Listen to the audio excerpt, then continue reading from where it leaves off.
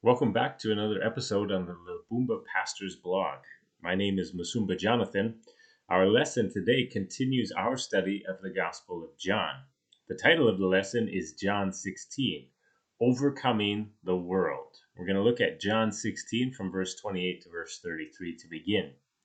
It says, I came from the Father and have come into the world, and now I am leaving the world and going to the Father. His disciples said, now you are speaking plainly and not using figurative speech. Now we know that you know all things and do not need anyone to question you. This is why we believe that you came from God. Jesus answered them, Do you now believe? Behold, the hour is coming, indeed it has come, when you will be scattered, each to his own home, and will leave me alone. Yet I am not alone, for the Father is with me. I have said these things to you, that in me you may have peace. In the world you will have tribulation, but take heart, I have overcome the world. This chapter concludes with a very similar statement to what Jesus said in its beginning. In verse 1 of chapter 16, he says to the disciples, I have said all these things to you to keep you from falling away. He's telling us things in advance so we can return to his promises and predictions when the times of trouble occur. Indeed, if not for the predictions of God about events taking place, a Christian would be extremely unstable in life. But as always, it is the Word of God that builds us securely on the rock, so that we are not shaken by various circumstances and events that we go through.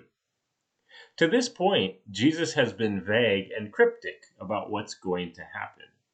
He has said that the reason he's kept some things back is due to the disciples' inability to yet understand what he's telling them and what work he still needed to accomplish. He's explained that everything would make sense once the Holy Spirit came to guide them into all truth. Obviously, if we were the disciples, we would be frustrated at this. They had spent 3 years doing ministry together with Christ. They had learned from him in his instruction. They had witnessed his power and his wonders, and they had heard many predictions he made. And obviously, if we were in their position, we wouldn't want him to go away. We would want to continue with him. Peter had asked Jesus why he couldn't follow him now, saying he was ready to even die with him. And the other disciples affirmed they had the same feelings that Peter expressed. At this point, Jesus explains directly that he's going to his Father. The disciples respond by saying that now they know for sure that Jesus knows all things and that he comes from God. This seems to be an affirmation that since Jesus knew the future, the disciples believed in him. But Jesus responds by asking them whether they truly believe now or not. He tells them that they will all be scattered and leave him alone. Yet he is not alone, because his Father is always with him. There's a few things I want us to expand on in this dialogue as we look at this text today. First, I want us to notice the disciples' misplaced confidence. Who were they trusting in? To this point, they were relying on themselves for their continuance in following Christ. We see this coming out when Jesus was arrested. In John 18, verse 10, it says, Then Simon Peter, having a sword, drew it and struck the high priest's servant and cut off his right ear. The servant's name was Malchus. We see that from this reaction, the disciples didn't understand that Jesus' journey back to his Father went through the cross. That was what he had to do next. When Jesus stopped them from fighting in their own strength to defend him, this happened. In Matthew 26, verses 55 and 56, we read, At that hour Jesus said to the crowds, Have you come out as against a robber with swords and clubs to capture me? Day after day I sat in the temple teaching, and you did not seize me. But all this has taken place that the scriptures of the prophets might be fulfilled. Then all the disciples left him and fled. Second, Jesus says that he was never alone because his Father was always with him.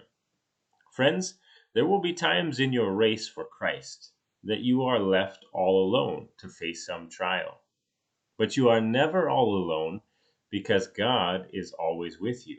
He is the one who will sustain you through the trial. The arm of the flesh will always fail. What does the Bible say is the way that we overcome the world? Jesus tells us that he has overcome the world on our behalf in this text. But there's a verse in the Bible that tells us how we overcome the world, and it relates exactly to what Jesus is saying here. In 1 John chapter 5, verses 4 and 5, it says, "For everyone who has been born of God overcomes the world. And this is the victory that has overcome the world, our faith." Who is it that overcomes the world except the one who believes that Jesus is the Son of God?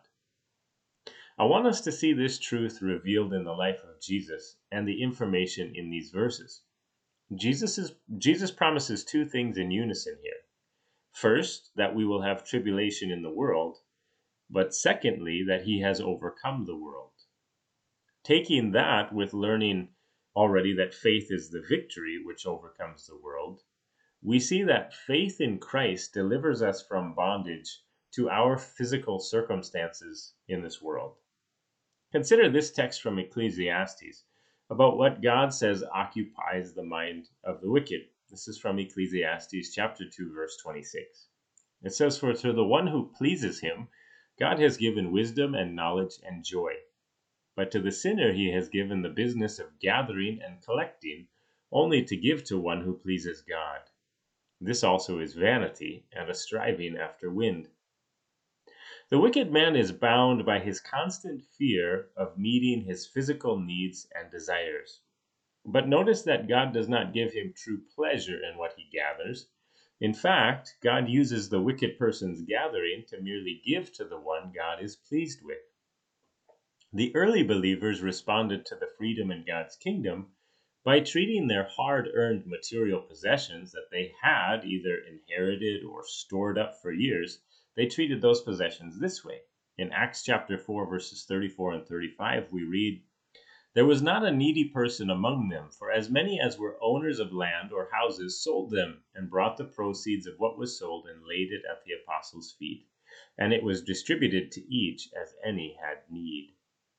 We see faith in Christ gives us victory over the love of the world. Secondly, faith in Christ gives us victory over fear of what man might do to us. In Hebrews chapter 13, verse 6, we read, "So we can confidently say, 'The Lord is my helper. I will not fear. What can man do to me?'" The worst thing man can do to me would be to put me to physical death. But as a Christian, death is actually liberation from my body of death, the body that's destroyed by sin. No one can take my life in Christ. No one can destroy the mansion that is prepared for me. No one can steal the reward God will give me for serving him. Christ has set us free from the fear of man and the respect of persons. Third, faith in Christ overcomes the fear of spiritual death that we were all enslaved to through sin. In Hebrews 2, verses 14 and 15, we read, "Since therefore the children share in flesh and blood, he himself likewise partook of the same things, that through death he might destroy the one who has the power of death, that is the devil, and deliver all those who through fear of death were subject to lifelong slavery." Notice what Christ has delivered us from. He has set us free from the accusation of Satan that we are sinners and that we deserve God's condemnation.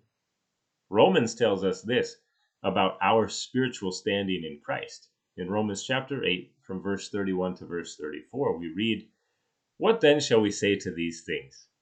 If God is for us, who can be against us? He who did not spare his own son, but gave him up for us all, how will he not also with him graciously give us all things?